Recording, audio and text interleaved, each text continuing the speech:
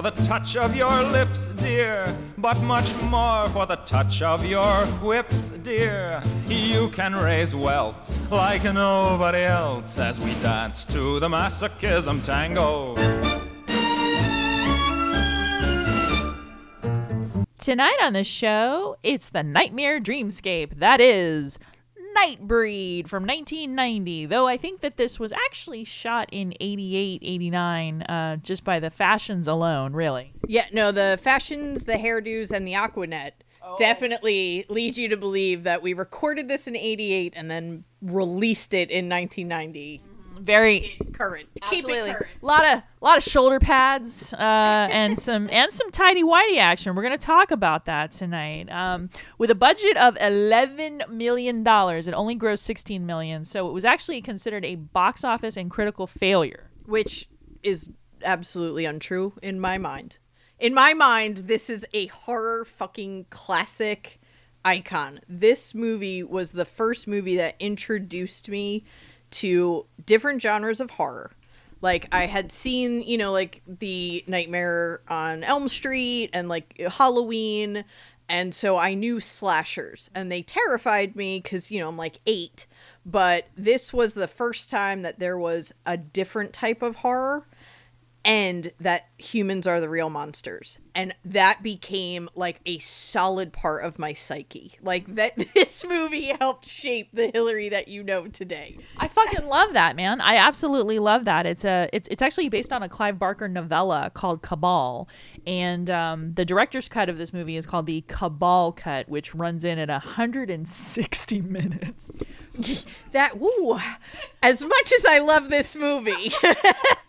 And guess who watched all of it this morning? Oh, good for you. Good for you. I did not do that. I cleaned my toilets and took my kid to Taekwondo. Yeah. So I heard. Yeah. You know, it's funny when you said that. You're like, I gotta go to Taekwondo, and I was like, holy shit, you're taking Taekwondo? No, I'm just the driver. You're just the driver.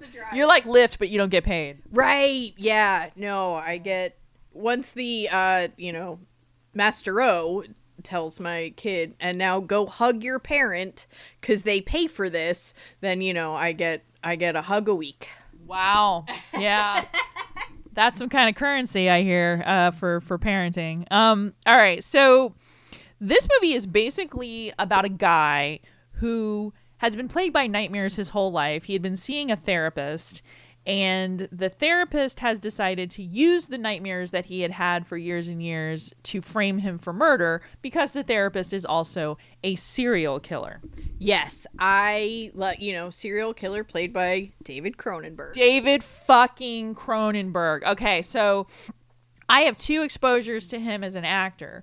Number 1 is he plays the hitman in To Die For, which is that Nicole Kidman fucks her student movie. Yeah, no, good for her. Yeah, yep. You know, with Joaquin, how did I get here, Phoenix?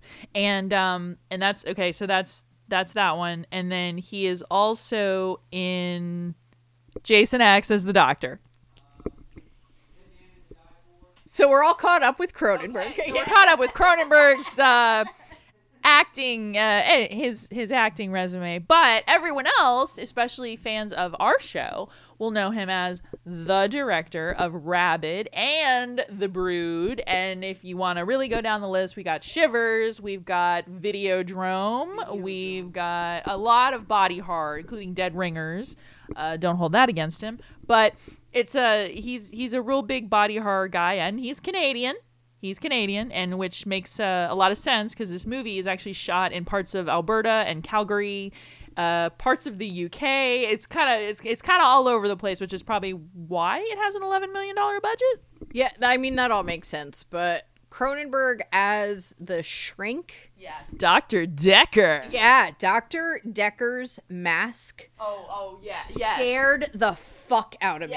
Yes. It's kind of like a scarecrow, like a burlap sack. Yeah, with the Coraline eyes. But it's like tight. It's like a tight burlap sack, but it's like it's also gimpy. Yeah, very kind of reminds me of in The Collector.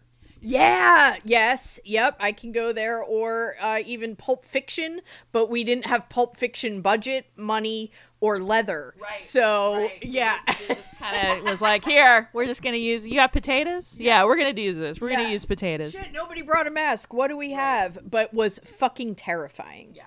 I absolutely, and it took me, the first time I saw this movie, I didn't get that the shrink was the serial killer. Oh, okay. Like, I missed okay. it. Okay, so yeah, let's talk about the background with this. Let's talk about our background with this movie. So this is a third time watch only for me. Because it's just one of those it fell under my radar. I never got a chance to watch it. Every time it was streaming, it was like, oh, I'm going to watch something different. So of course I had to pay the, $3.99 to watch it on Prime. But so this was a third time watch for me, and to me this is a movie that gets better with different watches, because I think the first time I watched it I did like it, but at the same time I was really confused. There was a lot to unpack with this movie. Like, it's very it wavers between slasher film, fever dream, freak show, Goonies. Like, there's a lot of aesthetics here. A lot of aesthetics, and there are still, no matter how many times I watch this movie, I still do have questions. Okay, I'm glad. Yeah. I was hoping you weren't going to come in here and just be like, well, clearly it's an allegory for queer culture and the marginalized societies of, which totally is a thing. Like, when I watched it this time, I got major queer coded. We're marginalized from society, so therefore we are not worth anything. We're an underground, quote, society, and genocide. That's and that's what we're worthy of, is for all of the straight people to come down and just fucking destroy us. Yeah, very much marginalized community being like, very, dare I say, very going on in the world right now. So so what was the very first time you ever watched this movie? Were you like a baby, Hillary?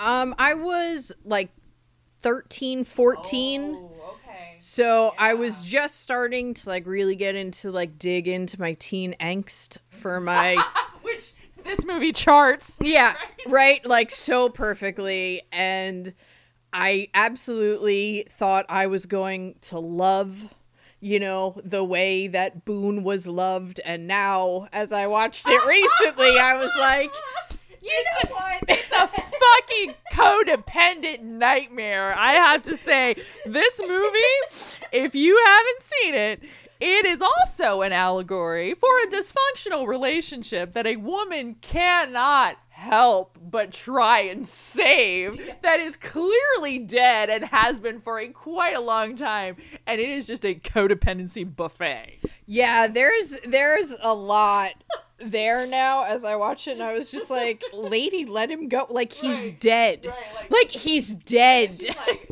Oh, by the way, people who are listening to this show, because we do not want to ruin this for you, there are going to be spoilers in this episode, like a motherfucker.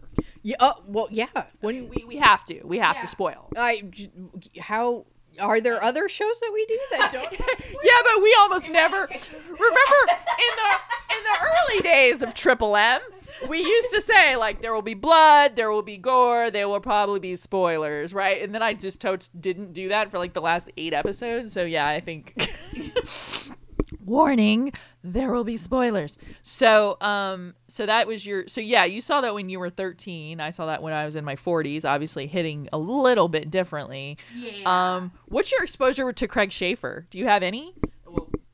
Yeah, no, he, oh, fuck. Oh, come on. Yeah, did I really do this to you? I'm sorry. I apologize. Okay. So, question. We were definitely in one of the Hellraisers. 5. Oh, is that the one? Is that the one that you reviewed? Is that Hellraiser 8 where he plays the cop? Maybe. And he's not redeemable? Yeah, and then something. Right? He's in one of the Hellraisers. But I know him as one of the a-holes because, in my opinion, and also in Hillary's opinion, there are 2 a-holes in the movie Some Kind of Wonderful. One of them is a creepy ginger named Eric Stoltz, and then the other one is indeed Craig Schaefer as we're going to call him an emotionally abusive, narcissistic, gaslighting boyfriend. Yeah, I had forgotten about him in the movie, like in Some Kind of Wonderful now, not Nightbreed, but Some Kind of Wonderful. I was so obsessed with Styx. What's her name? Yeah, no, it's Styx in my opinion. Oh, that's her name. Oh, the drummer. her I name. don't know. Watts. What? So Styx. Styx. Yeah. Watts. Whatever. Yeah. Lesbian icon that is Mary Stuart Masterson. She was my entire fucking focus. I have wanted her gloves. Oh yes, her since gloves. 1986, and I can't. Nobody has them, and if you type it into Amazon, what you get is a nightmare. Okay, I gotcha. Yeah, I understand. So, the fact that Eric Stoltz did not realize that Styx, I don't care that we're calling her Watts, her name is Styx for me, didn't realize that she was the girl in the movie. Like, it makes me so angry that I have completely removed Craig Schaefer from the equation. He doesn't exist to me. The entire movie is about Styx. Right.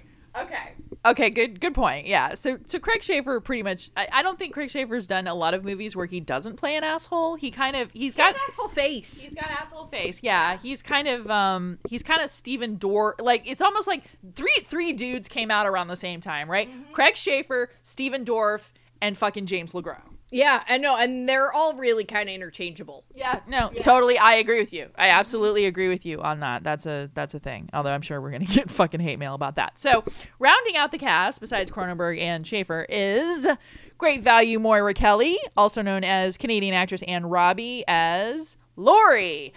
Businesswoman by day, lounge singer by night. She had a lot going on. Can we just talk about that chunky sweater? Yeah, there's so much about Laurie that I really wish, as much as I love this movie, I just want to remove her. Yeah.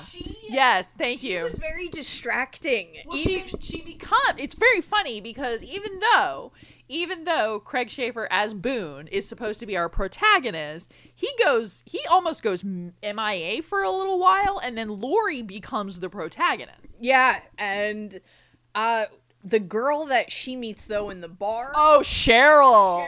Cheryl's my like ride or die type. I met you in a bar, and this was my interaction to like women talking up other women in bar bathrooms. Right, absolutely. Because all right, so we're excited. We're excited. We're getting ahead. We're so fucking all over the place, just like every other episode. So, anyway, we open with Craig Schaefer, aka Aaron Boone, having a really awesome dream that he's stuck in a nightmare world, much like all Clive Barker movies. Right. And he wakes up. He's got his gorgeous curly-haired, like I said, great value Moira Kelly on top of him, and she's like, "Hey, we should get out of the town for a little bit and go on a trip." And then he reveals, he's like, "Well, my therapist has been calling me again," and I'm like, that doesn't sound ominous at all. Yeah, it was a very weird transition to like... Oh, very quick, too. Right? Like, yeah, hey, you want to go away for the weekend? Well, my therapist has been calling. And I'm like, okay, I'm trying to figure out how those are related. Right. Like, it's still the weekend. Like, you can still go away and see your therapist on Monday. We're not... And if he's calling you, when's the last time you were there? Yeah, I know. Is he like, you have missed an appointment? But, right. Like, there was... Right. It was a very awkward conversation, but yeah. It was yeah. I will say that, okay, here's the thing. I fucking love Clive Barker. I used to have Clive Barker on my wall, much like I had Sam Raimi on my wall. The day I found out he was gay, I was incredibly shocked because he had been my like pinup boy for so long. And I was watching Politically Incorrect with Bill Maher back in the day, and they were talking about a woman's right to choose. That was actually what they were talking about. And he was like, as a gay man living in England, and my brain just went boonk, because I was like, wow, But now, as a 43-and-a-half-year-old woman, when I watch Hellraiser, when I watch Lord of Illusions, when I watch this movie, I see, a an unbelievable amount of queer coding, a lot of queer coded characters, a lot of marginalized characters. I see a lot of that, and so it's just, and also just the beauty of everything, and just like the normal people, quote, as they say, normal people in this movie are the enemy, right? Yeah. And the misfits are cool. Yeah, no, the misfits are always like on the right side of what would be like a moral issue, but absolutely, totally. And so in this really weird transition that we have, although, see, here's the thing, and I'm gonna say this and I'll probably get hate mail for this, but like Hellraiser has the same problem, because Hellraiser's plot is one of those plots where you're like, wait, what? And then, I mean, you really have to kind of go, okay, so it's really about the bigger picture. Like, it's not necessarily about the details or the dialogue, or why or whatever. It's 100% the bigger picture of, like, you did a bad thing, you tried to get away with it, we're now back from hell to take you back to hell because you fucked up, and so you're gonna try and seduce yet another codependent female into doing your dirty work for you. Yes, indeed, I can see, I can absolutely see the through line here. So in that weird transition, the therapist, he finally calls the therapist, and Dr. Decker, played by David Cronenberg, and he says, yeah, man, I'm doing good. I don't think I need to come see you anymore. Haven't had really any dreams lately. And the doctor's like, yeah, I don't think that's a thing. Yeah, no, you need to come in. We need to talk. See you soon. Like there's weird. There's a very like almost like a homoerotic undertone to their relationship. It's very much like, well, I need to see you, and we haven't seen each other. The therapist was very needy.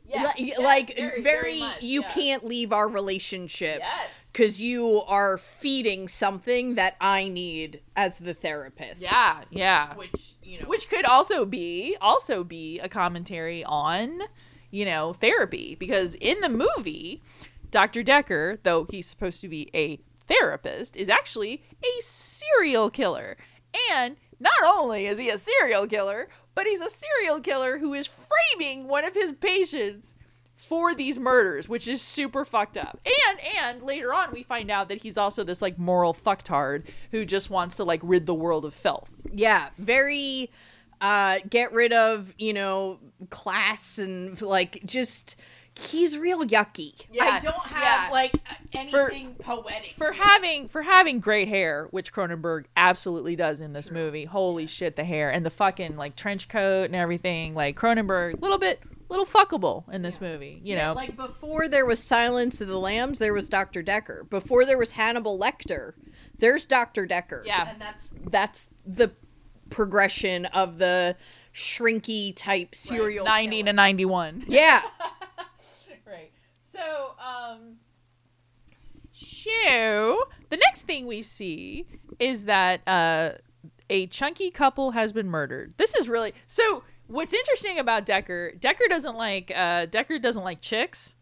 Decker doesn't like women of easy virtue. Yeah, women of easy virtue, or really anyone. Or anyone that eats sugar. Sugar is bad. Yeah, women no good. But also children. Children, yes, that's the thing. That's one of the things I kind of dig about this movie is that is much like the witch in Hansel and Gretel, I do enjoy a good child murder in a film.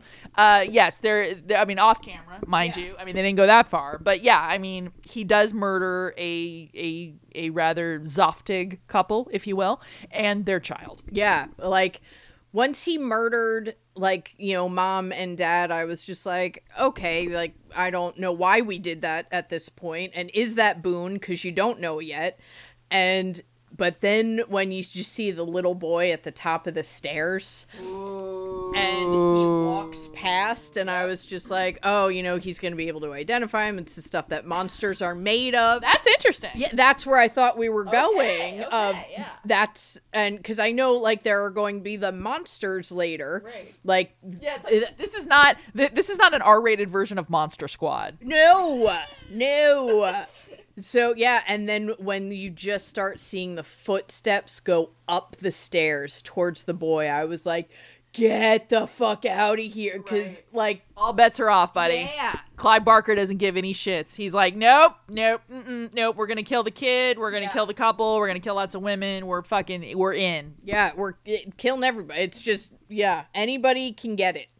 Which I like about Dr. Decker. Really, anybody can get it. Decker's Equal opportunity murderer. Yeah. So he shows these photos to his patient, to Boone, and says, this is all shit that you talked about when we were, doing hypnosis. And guess what? I think you've probably killed these people. Yeah, you've been very descriptive in, our sessions, and now these people are, showing up dead, and you need to turn yourself into the police. Right, and I'm going to give you a prescription for lithium to help you, which is funny because lithium is the kind of drug that if you've ever taken it, it's also used in bipolar disorder. They don't prescribe it that much in Florida because it is a salt, and what it does is it will, because of, our fucking horrendous climate that we have here in the great state of Florida, people sweat it out, so it's not as bioavailable basically in their body, so they're not getting the full prescription that they're taking basically. So he gives him lithium, which most people can't run on lithium, let alone fucking have all these crazy amazing dreams where they're running through a cemetery. Right. Well, fun fact about lithium, folks. Lithium 101. So that is a thing that happens, and he realizes he's probably not on lithium, by the way. Yeah. Yes. That was a fun little tricky trick by his therapist. Yeah. He gave him LSD. Yeah.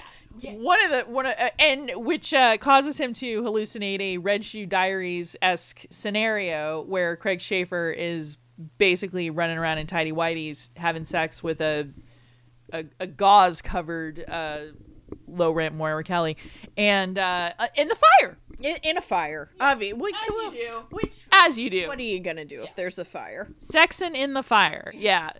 So he ends up being taken to the crazy house. And in the crazy house, he meets our favorite fucking character in this whole movie, Narcisse, played by Hugh Ross. And he's just another, seems like another crazy person. Yeah, totally, very they won't come. They won't come if you're here, and just is talking absolute nonsense. And then, he was just like, they're coming from Midian. And that's when Boone finally goes, what do you know about Midian? Right. Okay. So let's talk about Midian for a second. So Midian essentially is the underground island of misfit toys. Yeah, very underground. Yeah, no, I like that. Yeah, no, you nailed it. And apparently Midian is where the monsters go. Yeah, the monsters are anybody that can do something abnormal. Right. Or superhuman. Exactly. So you could fill in the way that this is that it's the others, as they're referred to, and in the monsters of Midian, basically, you could fill in any marginalized group here. I mean, you could fill in drug addicts, you could fill in the gay community, you could fill in black or brown, you could fill in anything. You could really put anything in here, and it basically is that they're the monsters. They need to be separated from society. They need to be wiped out from society because they are dirty or unclean. Yeah, very, very straight white male, run them into the ground, get them to go away. Very Nazi-esque. Oh, very Nazi. Exactly. Like the one fucking cop when he pops up with the glasses and the mustache, you're like, oh, holy Hitler, Batman. Yeah, very... And just the more times you watch it, the broader your understanding gets of who the monsters are and, why they're so hated. And it's because they're different. That's literally just it. Like, they didn't want no problems. They didn't want no smoke. Like, and they kept retreating and retreating until they could not any longer. And then they're still on the fence of, like, should we fight? Like, they're coming for us, and it's still like, should we fight back? And, like, that's kind of where I want to have a little chatty chat with the elder, where I'm just like, what do you mean? We, like, yeah, no, we're fucking fighting. We're fighting. We are absolutely going to stand up and use the gifts that, like, have been bestowed upon us instead of continuously running and going further and further and further and further into hiding. Very Anne Frankie. Yeah, very, yes, absolutely. Just the retreating. We're gonna hide or we're gonna fight, basically. And and it's it's my favorite character, and I can't remember his name, is the shirtless guy carrying the French bulldog. Yeah, no, he was another one that absolutely did not want to fight. Really just wanted to be left alone and in peace. And that's when I, turn into and I don't know anybody's character name, but the red guy with the, snake hair. Okay, that's Pelican. Okay, thank you. I don't know anybody's name, but where he was just like... Don't ask me who plays him, but I do know that his name is Pelican, and yes, he's the red dreadlock guy. Yeah, red dreadlock guy. He was just like, why are we still talking about shit? Like, let's show out. And he, initially I was on the fence with him because he's so... like, fuck humans. Yeah, exactly. So okay, so we're getting on just a skosh ahead of ourselves here. No, it's totally, dude. That's why I love the show. Yeah. So Narcisse decides he's going to take these, like, crazy, like, brass knuckles that have like claws on them, like, and just tear off his face. Yeah. No. Well, what else are you gonna do because I got to show them my real face. Right. I got to show the people from Midian my real face, or they'll never take me. So yeah, he cuts his face off, tears off his face and his scalp, and it's important to point out is still alive when Dr. Decker and the fucking Keystone cops show up to basically be like, what's going on? They're because they're there for Boone. They want to take Boone away, basically, and they're there, and Decker's like,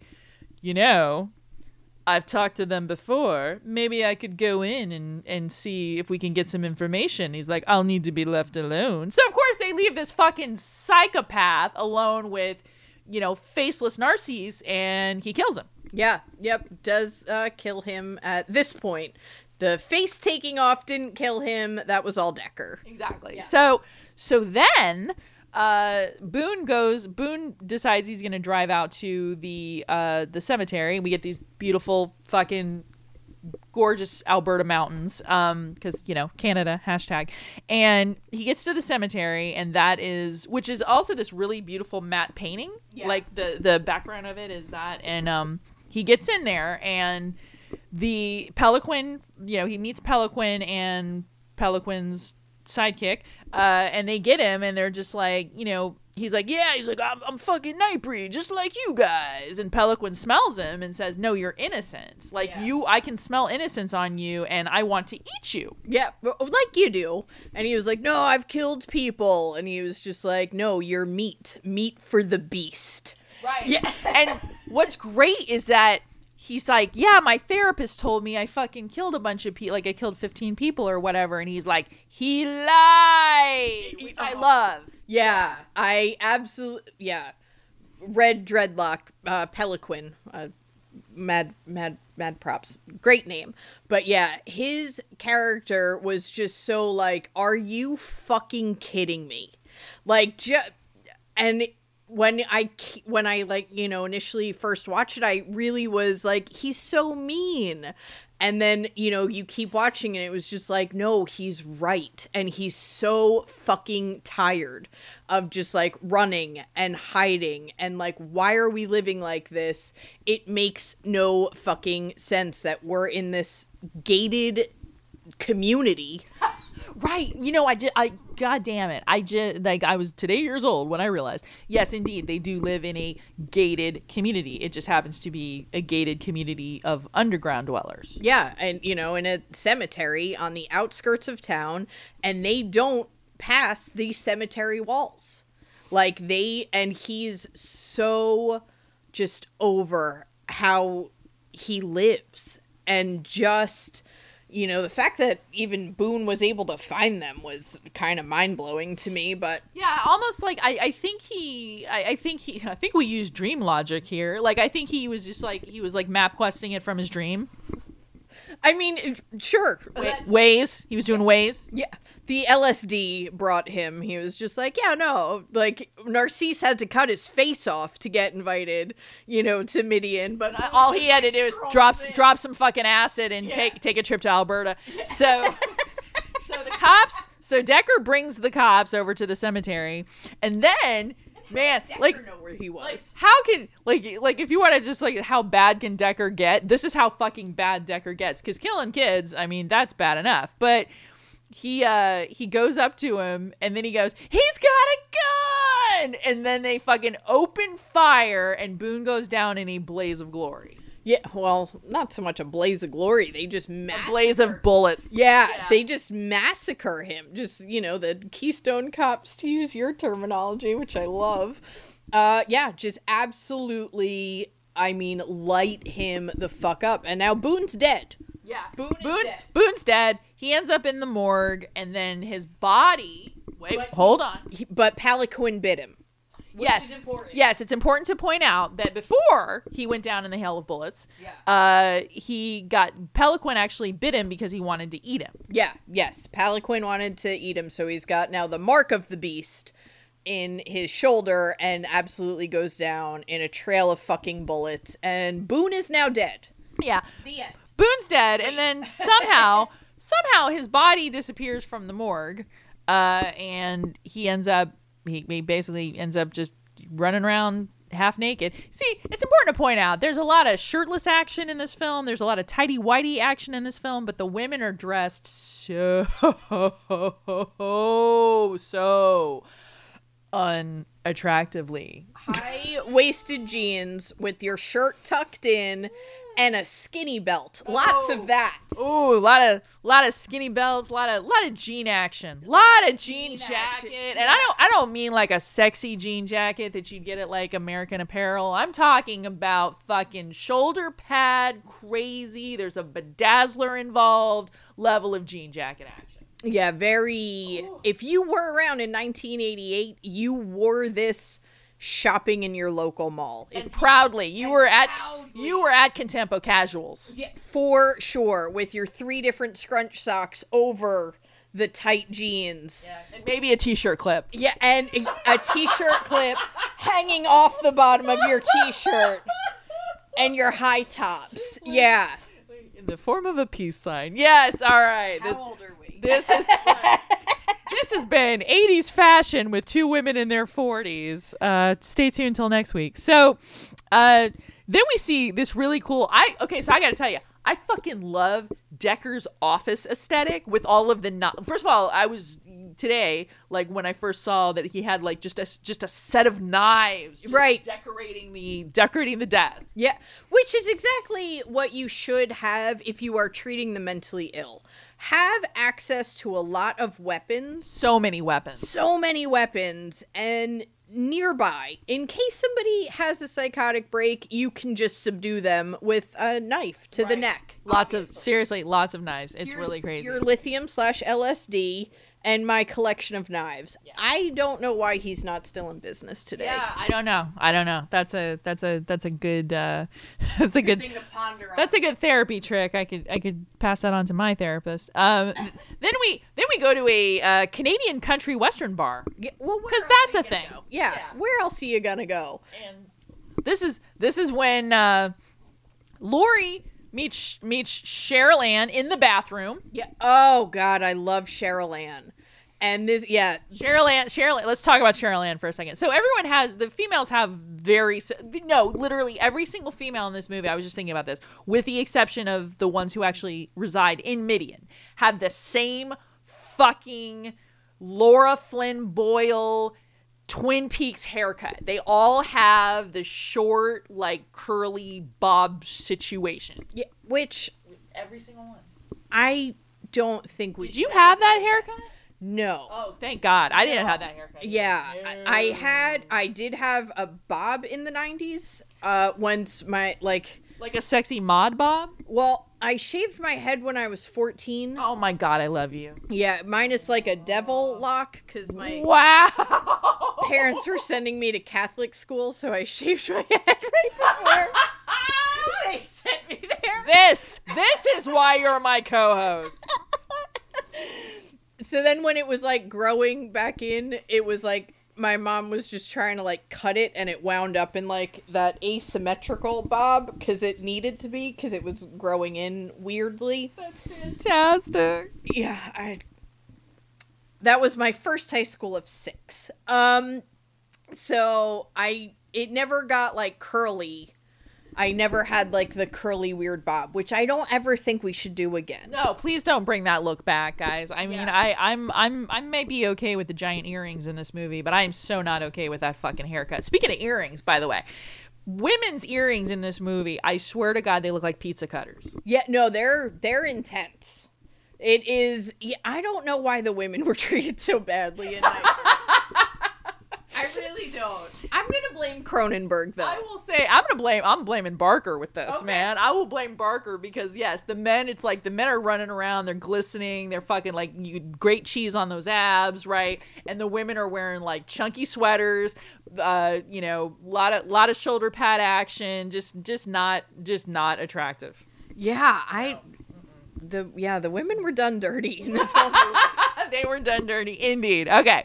So they meet in the bathroom, which is great. And Cheryl Ann's like, hey, crying. right. Why are you crying? You crying over a boy? Like, let's go get a drink, girly girl. And they go and they have a drink. I love like the line where she was just like, "Oh, what did he leave?"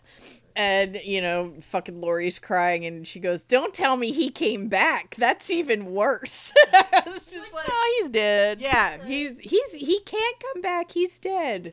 Stay tuned. Foreshadowing abound. Right. I mean, it's like he's dead, but I'm still chasing him because that sounds very healthy. Yeah, and practical. Also, I will say that charts with just me and my own codependency issues that I've had for fucking like since I had an alcoholic father. Like, I think that's what happens is when you grow up with like an alcoholic dad, or you grow up with any kind of like weird distant parent, you grow up as this like codependency machine.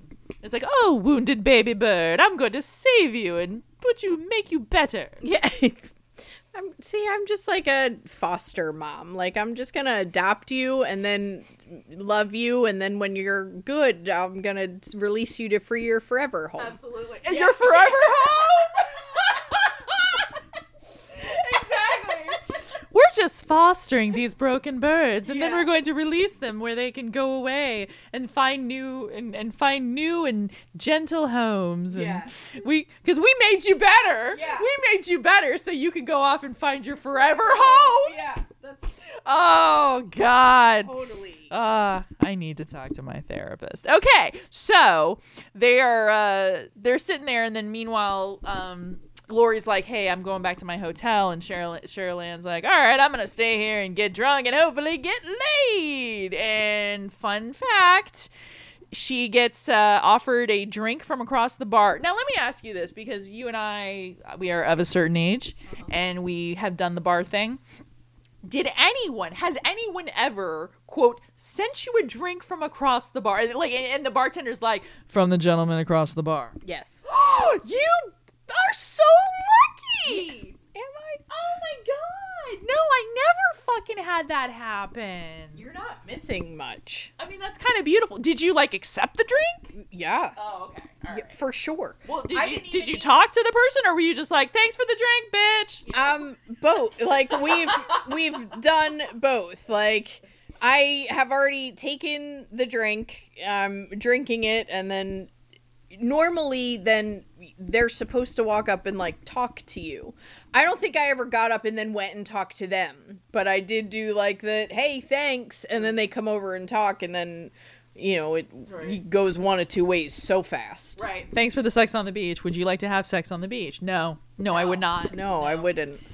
So the gentleman across the bar, so he sends her a drink. So she's like, oh, I guess I'm getting laid tonight. Yeah. Meanwhile, the next day, so she meets Lori in the same bar, by the way. This must be a small town. She meets her in the same bar that morning, and they're going to have breakfast. And she's like, yeah. She goes, I met me a man last night, and he's amazing. Like, he's just bringing the good dick. Yeah, and good for her. I was so rooting for Cheryl Ann because she was such a girl's girl. She was down. She doesn't know this woman from, we're just two women in this small fucking town, and she was just down to ride with her, and then was just, yeah, I'm here, I'm looking for this, graveyard, where Boone died, my boyfriend, and Cheryl Ann's just like, yeah, I'm gonna take you. Let's go. Let's go. She was real gung-ho. She was real Thelma and Louise. Yeah, very off, just meeting in a girl's bathroom, and that's how we are, and I love that about us. I do love that. I actually do love that about women. I think that's pretty cool. The women's restroom in a bar, in a concert, and just like the tribe of women, if one of us is crying or throwing up, how we just fucking manage that. Yeah. I love it. It's beautiful. You and I are definitely what's referred to as girls. Like we cheerlead for other women. We're not like we're not competing with anybody. I mean, it's probably also due to our age. Definitely. I definitely know, like, even when I was drinking and I was an asshole, like, the women's room was a sacred space. Like, that was church. Right. Yeah. Yes. And, if you were in there and you were crying, it was like, is somebody bothering you? Because, like, I got you. Right. Yeah. Like let's go fuck some shit up. Right. Like, let's go blow up his fucking car. Like, we can get downright psychotic right now. I'm ready to go. Fun fact, when my ex-boyfriend broke up with me, I had showed up at his house because he was going to break up with me in a text message, and I was like, oh, no, you're not. And I showed up at his house to confront him, and Hillary's response to this was, you know what? He's lucky you didn't set his house on fire. Yeah, right, without a doubt, because that shit makes sense to me. Like, my brain goes from 0 to dark in rapid speed. Amazing. And the darkness that people will hear spew from my mouth once I'll let them like see that naked side of me. A lot of people are just like, Jesus Christ. And I go, oh, you're not in then. Okay. It's awesome. Yeah. I just fucking love it. So, next week, so Cheryl Ann and Lori have decided to drive out to Midian. They've parked the car. Cheryl Ann's gonna, basically pursue on foot. She's gone, and Lori's gone. Cheryl Ann is sitting in the car, just kind of hanging out, listening to music. And so, okay, this is you're never gonna know this, and I'm not gonna ask you if you know this or anything like that. But yeah, no, I get it. Okay. So, did you know that Danny Elfman did the music for this movie? No, but I know that name. Okay. All right. So, Danny Elfman used to be the lead singer of a band called Oingo Boingo back in the 80s. True. Yes, I knew this name. Okay. I'm a huge Oingo Boingo fan. Like, I have a fucking Oingo Boingo shirt. If I had a fucking poster, I would put it up. I am a really, really big Oingo Boingo fan. So, Danny Elfman leaves Oingo Boingo to pursue a career as basically a scorer person. He's an orchestral guy. He's the John Williams of my generation, really, because he scored fucking Batman, Darkman, Army of Darkness, you name it, he's fucking scored it. So he scores this, and the song that plays on the radio is actually a slowed down version of an Oingo Boingo song called Skin. And I recognize it because the lyrics of it, and it's also my favorite Oingo Boingo song. But yeah, he basically took one of his own songs, slowed it down, made it country music-ified, and played it on the radio. So I thought, here's your fun little trivia fact for the day from Erin. So she looks up and she's like, oh, hello from last night. And it's Dr. Decker. Yeah. Plot twist. Did not see that. No, I didn't see that coming either. And I was just like, why would he be picking up Cheryl Ann? Yeah. Like, what does she have to do with anything? Boone is already dead. So is he after Lori? Like, that was like, I didn't understand what he was doing there. Like, oh, okay, maybe he's gonna go console Lori. Like, even though we realized, like, he just set Boone up, maybe he's in love with Lori. I was thinking that too. I really did. I thought that, and I thought maybe he views Lori as pure, as like the opposite or the antithesis of Boone. Okay, I had no idea what he was doing there or why he would be chasing Lori, or if he needed to murder Lori. Maybe Lori's a witness to something. Like, I was very confused at this point, but Dr. Decker lets you know why he's there real quick. Yeah, absolutely. Bye-bye, Sherilyn. Yep. So, which was such a bummer. I know, it was absolutely a total bummer. More Cheryl Ann, less Lori in the movie. Yeah. That's my vote. So, we do get to meet Lyleberg. No, yeah, we're gonna butcher that name. Is that in? Do you have the cast list up? Yep. Who's Doug Bradley? Look at Doug Bradley's. There he is, right there. He's Dirk Lynchburg. Lynchburg, thank you. Like Lynchburg, Virginia. Okay, so Lynchburg is played by Doug Bradley, and it was funny because I was like sitting there I was going through the cast, and I'm like, which one's Doug Bradley? And then I saw his face, and I saw like the way his mouth was, and I was like, oh, it's Pinhead. Yeah. Oh, Pinhead's in this too. In this movie. Okay, yeah. So Doug Bradley's basically like, okay, so we welcomed you to the fold. Here you are. Come to Midian. And like all good codependent girlfriends, Lori decides that she's going to, she wants to like enter Midian so she can rescue her boyfriend from the weird people. Well, first she meets Ladybug. Well, yeah, no. First, she's gonna meet Babette. Okay, Yeah, Babette, well, she meets like what basically looks like a Mac and Me creature. Yeah, like deformed ET. Yeah. Very, very. Like I said, ET, Mac and Me, whatever. A creature that's just sort of like dying, that's dying, and she picks the creature up, takes her over to the mom, and the mom's like, oh, that's Babette. She's not supposed to be playing in the sun. She loves the sun. And the further they get into the darkness, the more, say, normal-looking Babette becomes until she's just like a really tiny little ginger kid. Yeah, till she becomes like this really cute little kid. And, mom is trying to explain of just, thank you so much. You saved her. Do you want to take her? And much like myself responds would be, no. Yeah. No, I don't. I do not want your child. No, I don't want a child, and I definitely don't want a child that dies by sunlight. Yeah. Very vampiresque. Yeah, that's a lot of responsibility. Yeah, my boyfriend just died. Have you seen him though? Yeah, I know. It's like my boyfriend's dead. I clearly have some codependency issues. I'm here to find my boyfriend. I know he's down there. His name is Aaron Boone. He doesn't look like any of you people, right? Yeah, very snooty.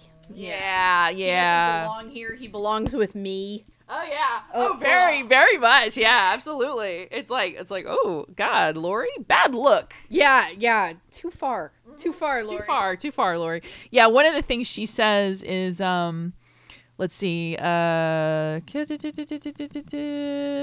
up in the coffin. Okay, not yet. Anyway, so she goes back and finds Cheryl nailed to a tree. Yeah. Very awful way to die. Crucified. Yeah. And like, I don't know, what does she do at that point? She just like, there's no like understanding as to like what she does. That's the thing. Yeah. So here's the thing. Yes, Nightbreed is great, but much like Swiss cheese, it has holes. Yeah. It's tasty, but it has holes. And there are a lot of like, we should say moments, especially in the 160-minute runtime, where things just kind of drag and the plot points kind of get lost in favor of just fantastical scenery. Yeah, fantastical scenery and special effects and makeup and all of that stuff. But yeah, there are some plot holes that you just got to walk through them. They're big enough, where you just step on through. And I know that I love this movie, but as we're sitting here talking about it, I'm going, wait, yeah, why is that? Why No. There's a lot of reasons to love this movie. Like the scenery, the cinematography, not so much the editing, by the way, and not so much the chunky transitions, but just the allegories, like the fact that it is an allegory for, you know, being an outsider, being a misfit, being accepted into being a misfit. What is that? What makes you a misfit, right? Is it that you had to kill a bunch of people, or is it that you were bit? Is it that you were killed? Is it that you were convinced by your therapist that you're a fucking serial killer? What is it? Yeah. Which are all so prevalent in today's society. How many times does my therapist say you might be a serial killer? There it is. There it is. Absolutely. That makes sense. So, Dr. Decker stumbles upon what is basically a shack with like things kind of like hanging down from it, and it looks like the Don Henley "All She Wants to Do Is Dance" video. I was just like, oh, is it like an abandoned gas station? That's what I thought too, or like a really cool like dive bar or something, since dive bars seem to be a thing in this movie. Yeah, but it's just like an old guy, you know, living his best life in his rundown gas station. That just... And he knows, it's funny because he's kind of the exposition fairy, because he knows about Midian, and he knows what Midian is, because Decker asks him, like, what's Midian? And he's like, it's a fucking cemetery full of dead people who were prospectors at one point in time and were buried there. Yeah, just, you know, ain't nothing there but dead folk, you know? And of all the characters that, like, we lose, he's the one that hurts. Yeah. So Decker, just to skip ahead a little bit, but like Decker basically tortures him to try to figure out like what is Midian and what blah blah. And Decker tells him specifically, I am here to clean up the filth. I am not here to join the monsters of Midian. I am here to destroy the monsters of Midian. I am here to destroy the filth and the filth that begets the filth. And he, you know, so it's kind of like he's just there to destroy like women of easy virtue, people who eat sugar, people who've allowed themselves to become, you know, less than svelte, and then had a child, apparently. Yeah. And anybody that he just deems as different. Unclean, different. And yeah, so, you know, and the poor, you know, gas station attendant is just like, they didn't do nothing to you. Yeah. He's just there. He's just collateral damage. He fucking kills him, and he's like, I just wanted to torture you because I just want to torture you. So he tortures him. Meanwhile, Laurie wakes up in a coffin surrounded by a really fucking badass wall of faces. Yes. This is really, to me, when Nightbreed becomes fucking amazing. Yeah, the deeper we get into Midian, it becomes, I mean, we're getting Goonies vibes because of the drawbridge. We're getting a little bit of Society because there's like heads coming out of tummies. Yeah, very much like the more that she goes down into Midian, like the scenery, amazing, and just the characters and all like their weird characteristics. Exactly. And like she's even asking, she's like, what is all that? Like, who are you people or whatever? Right, yeah. And the one says, you know, we're shapeshifters and freaks. Yeah, we're, you know, the ones that aren't accepted by your society, so we live here. This is our home. And just, you know, Laurie's just kind of like stumbling around in the dark. And really, where is Boone at this point? Yeah. At this point, Craig Schaefer has taken the car keys and left. Like, he's not even in there's a portion of this movie where he's not even in it. Yeah. He's just, I don't even know where the fuck he is. He's supposed to be hanging out with Baphomet, but we don't even know if that's what he's doing. He's gone. Laurie's become the protagonist at this point. I get very Freddy 2 vibes from this, like very much when Lisa goes into the boiler room / warehouse / whatever the fuck they called it in part 2 to rescue Jesse from basically being gay, which wasn't that nice of her, you know. Right, I mean, right. She's like, come over to the heterosexual side, we have cookies. Yeah. And who doesn't like a cookie? Yeah. He's like, and by cookie, we mean vagina. Yes. And who doesn't like vagina? I mean, I'm kind of bisexual, but I'm like bisexual from the waist up. So yeah, I just don't know. That's the only part I can't get on board with. I can't do the vagina thing. Well, then I would not say you're bisexual. So what am I, just like, I like titties? Yeah, you just like titties. All right. Yeah, I guess I can go with that. Yeah. Bi curious? Question mark. Anyway, so I'm getting Freddy 2 vibes. She's coming down there to save her boyfriend from the, you know, the world of the misfits, the others, the different, right? Yeah. And they're kind of just like, I don't even know why you're fucking here. Like, very, and neither do we. Yeah, very. Both of them are looking at the other of just, why are you here? Why are you here? What are you doing? What are you doing? Like, it's very, where's Waldo?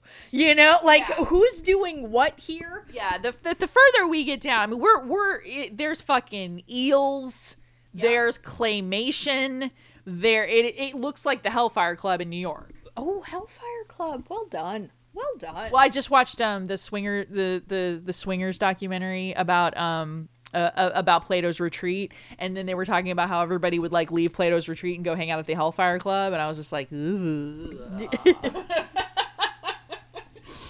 Nasty. So she's down there to like rescue him, and one of the things she says is, nobody needs you but me. Yeah. Oh, Lori. Oh, Lori. Oh, my codependent goddess. But she convinces him to leave. I know. He's like, you're right. I should leave this world of misfits, even though I have clearly been embraced by, been loved by. Yep. I'm no longer dead. I mean, like, I'm dead-esque. Right. But yes, I'm going to leave the world that has accepted me and will now teach me the new rules, because I don't know why I'm alive either, other than, you know, Peliquin bit me. But like, okay, I'm gonna now go with you, my weird normie girlfriend. Right. So they escape to the Sweetgrass Inn. Yeah. Which, where else would you go? Yeah. It sounds so. And he looks like shit. Yeah. Oh, he looks like garbage. He's got like he's withdrawing from heroin. He's got like weird tribal tattoos on his face. He's wearing sunglasses. He's wearing a jacket and no shirt. Yeah. Well, what else are you got? And a leather jacket. And a leather jacket and no shirt. Yeah. Absolutely. So they get to Decker shows up at Sweetgrass Inn before and kills this poor woman who's just trying to eat an eclair. She's trying to eat this fucking cream puff, and might I say, in a way that makes me never want to eat cream puffs again. Yeah, no, it was very odd, and then it's falling, and then it's in her hand, and I'm eating it off the floor. I know. And I was just like, look, I am someone who is, for all intents and purposes, recovering from an eating disorder, and have been so since I was 12 or 13 years old. I've done a lot of crazy shit. I have never eaten a pastry off the floor. I'm just saying. I believe that there are just levels of fucking food depravity. I would eat a pastry off the floor. You would? Really? Probably not a hotel floor. I was gonna say though, like I can kind of see eating it off of, well, maybe not this floor, but like our floor at the apartment, because it's really nice. But like, I could not see eating a fucking pastry off of what is like a makeshift motel floor. Yeah, like that's a bit far, but I have definitely found like potato chips in the bed. Oh, okay. And or in our bra. Yes. Absolutely. And it's like maybe even a day later, and I will lick them off the sheets. That's perfect. I love it. That Talon has walked in and seen that and been like, what? And I'm like, you know, on all fours, licking chips off the sheets. It's like, God, I've never loved you more. I love it. That's true love right there. Absolutely. If you can walk in on your girlfriend / fiance and she's licking chips off of the sheets, and you're just like, I'm gonna marry that girl. That's my baby. I love it. Yeah. So Decker comes in, sees that she's trying to eat a pastry, and he's just like, filthy. Kills her. Kills the other dude who's been helping her out. Takes off his head. Kills members of the Sierra Club, basically. Yeah, well, yeah, and why not?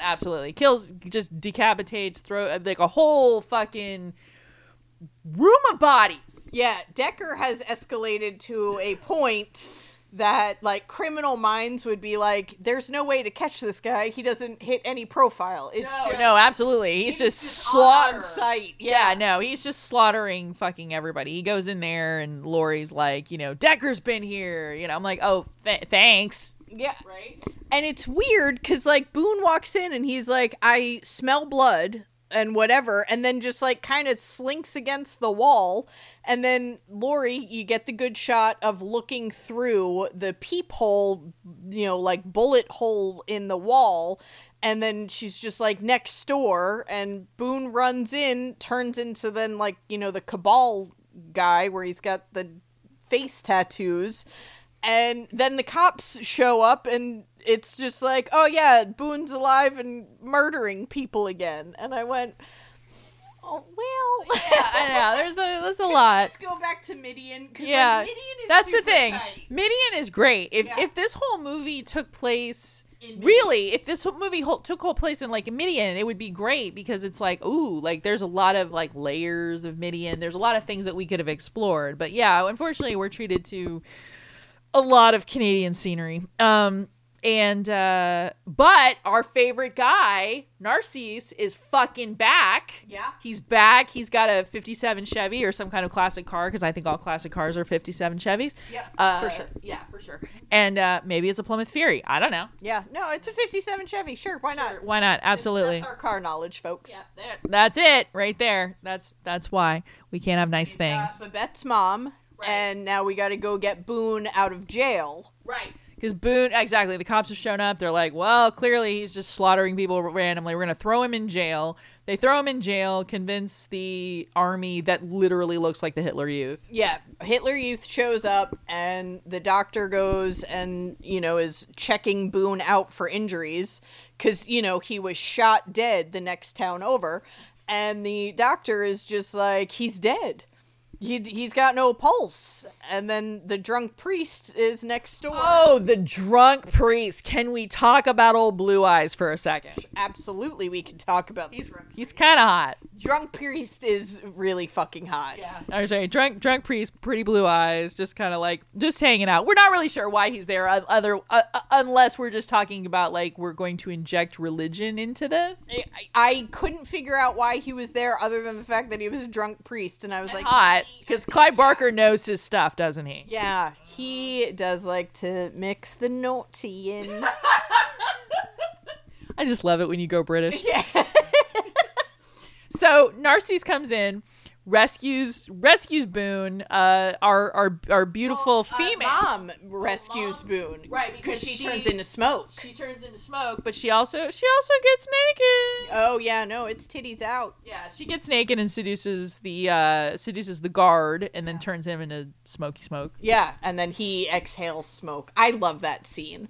Narcisse is just like the chauffeur. Yeah. She turns into smoke, goes under the door, then she's naked and seduces the guard, and then he exhales smoke, and then they leave with Boone. And they leave. I was like, yay! But the drunk priest stays. Right. It's very Wizard of Oz. Very Wizard of Oz. The man behind the curtain. Yeah, the man behind the curtain. So we're going back to Midian. Meanwhile, someone has pulled the fire alarm in Midian and released the puppies of purgatory. Yeah. The Berserkers. Yeah, the Berserkers, yeah. Well, they get released during the battle. Okay. So now so at this point, the cops have infiltrated Midian. Yeah. They're planning on basically bombing it. Yeah, they start dragging them into the sunlight, and they're just slaughtering them. Yeah, it's just a genocide. Yeah, it is absolutely a mass war on these people that aren't fighting, because Boone's not there. Right. Boone's not there. They pulled out the poor guy and his poor puppy. And yeah, they're just murdering them, in the daylight, using the sun, slaughtering them, shooting them, lighting them up, and watching them explode. And and everybody's on board with this. Like, it is just totally fine to just be slaughtering, people. Like, regardless of the fact that they have abilities or not, we are just slaughtering them, and they are not fighting back. No. And then No, they're not. And boom. It's almost like there's an acceptance there of the fact that they're outnumbered and these people are ferocious and evil and they want to just rid the world of them. Yeah. And now we just all have Decker's mindset. Like, just the way that, like, cancer spreads. Right. They're just... a bunch of angry, cisgendered, fucking hetero white guys. Yeah, and the one black detective who is just like, we're killing them with the sunlight and whatever, and he's just like, well, what happens when the sun goes down? And... Party time! And then that's when Boone and Narcisse make it back, and Boone is like, okay, we're fighting. Like, this is unacceptable. Right, it's time. This is it. Yeah, and, there's the fact that there was pushback to not letting your brother in just be murdered had me ready to fight Midian, because I was on board. It is go time. And this was really, like, the scene that, you're waiting for, because it's just such mistreatment of people that have done nothing. And, yeah, that's when I really was getting invested, and I, like, start yelling at the TV, where I go, what do you mean? What do you mean you're not sure? Like, you've been granted abilities that make you able to fight. Right, you're magic. You're fucking magical people, and you don't want to fight? Because why? I agree, let's not go out and, like, pick a fight because we're magical, but, like, you're gonna show up, knock on my door, and kill my brother, my family, my friend, and I'm not gonna hit you with my porcupine flails? Right, porcupine, a lot of porcupine people in this movie, too. Yeah, see, like I said, it runs the gamut of like, shapeshifters and freaks, right? Yeah. So then there's a huge war. Yeah, and this is, I cheer every fucking time. And now, is this when they hit the berserker alarm? Yeah, this is when Boone, because they start losing. They start, like, even though, because some of them didn't want to fight, so they're really not fighting, and Boone says, we need to release the berserkers. And the berserkers were, woo! Yeah, they are the ones that even the Midian people knew, like, they can't be controlled, like, they can't be reasoned with, they can't be talked to, much like a creature in society. Yeah, very, almost, very, to compare them to something that people understand would be like werewolves, right. Of just, once something is a werewolf, you're not reasoning with it. It just has a fucking need to do what it does. Right. And Boone's like, I'm releasing the berserkers. And they're just like, man, do you think we should? And he's like, well, I'm going. So, and yeah, then he goes down to hit the alarm, but he falls, and is it Narcisse? Or it is Narcisse who finally, like, turns. Lori goes first, where she's just like, okay, I'll help, something happens to her, and then the guy opens the fucking gates, and the berserkers just, like, run out into fucking battle. Very, very, very, very, very cool. And now, okay, so... Spoiler alert once again. At what point does she decide... At what point does Lori decide she's going to kill herself so she can keep this dysfunctional relationship going? I think once she realizes I think this was kind of the plan at the jail. Like, at the jail, she realizes Boone belongs with these people now, because she had seen the face change. He's done nothing besides his face changed, and he got, like, tattoos, but okay. Yeah, he's not really, like, I mean, they didn't do much to make Craig Schaefer look like a, quote, monster, in quotes. No, it's just like, hey, really weird 90s face tattoos. Right, very Mike Tyson-esque. Yeah, tribal. Totes tribal. Tribal face tattoo. Okay. He clearly belongs in Midian now. I mean, he can sniff blood, and he's been shot how many fucking times and refuses to die. So the only way for us to be together is for me to clock out. Right. And hopefully Midian accepts me, because I don't think that she really thought that there was, like, an initiation process. Right, like, she's basically... Yeah, right, exactly. It's like the things we do for codependent love, my friends, At 14, I was in. I was like, absolutely, this is love right here. Right here, absolutely. Yeah. I'm going to kill myself so that I can be with my fucking boyfriend who is now been accepted to a totally different world and or lifestyle. Yeah, a totally different community with their own traditions. And I don't know what it entails, but I am in. If you're in, I'm in. That is a ride or die, bitch. Oh my god. Yeah, she's definitely she's definitely like you're nobody till somebody loves you. Yeah. Oh, see, but with ride or die, most of us choose ride, not Lori. Yeah.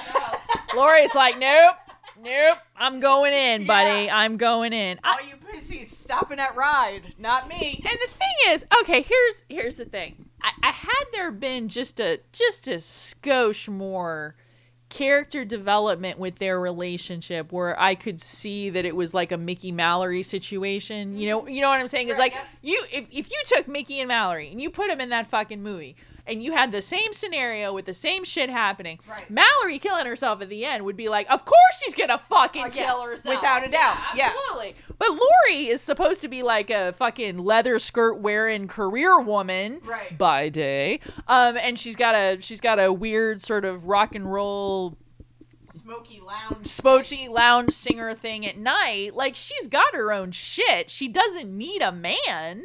But she's like obsessed with this sort of like lukewarm relationship that she has with Craig Schaefer. Yeah. Oh yeah. So, because he is not all about her. Oh God, no. Yo, like he died and he was like, all right, I'm going to go to Midian. He didn't go to the apartment. He didn't go looking for Lori. He wasn't like, he's like, I'm going to haunt your dreams. None of that.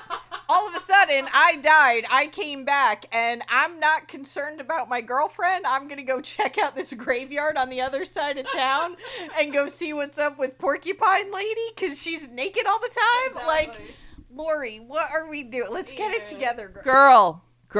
You know, and it's funny because like it almost seems like if Cheryl Ann was in that situation, she would probably just be like, bitch, no, I'm going back to the bar. I'm going to get another drink and I'm going to get another dick. It's fine. Absolutely. They're like what a great way to end. Yeah. I'm going to get another drink and I'm going to get another dick. And next week on MMM, that was so good. Oh my God. I love it. Oh, do we have any shout outs? Do you have anybody you want to shout out this week? No, but thanks for putting me on the spot. Oh, okay. I'm grateful to be back though. Oh God, no. Man. I mean, we've kind of been on like a little bit of a hiatus. We're releasing some older episodes left and right. Have moved into an apartment, which is just a $1,600 a month hair shirt that I have to wear for the next 18 months, but it'll be okay. It'll be all right. But yeah, just the stress of moving, the stress of everything has been kind of crazy. We haven't had a chance to record, but we are back on our normal recording schedule. And so when this gets released, our next episode is going to be Behind the Mask. The Rise of Leslie Vernon.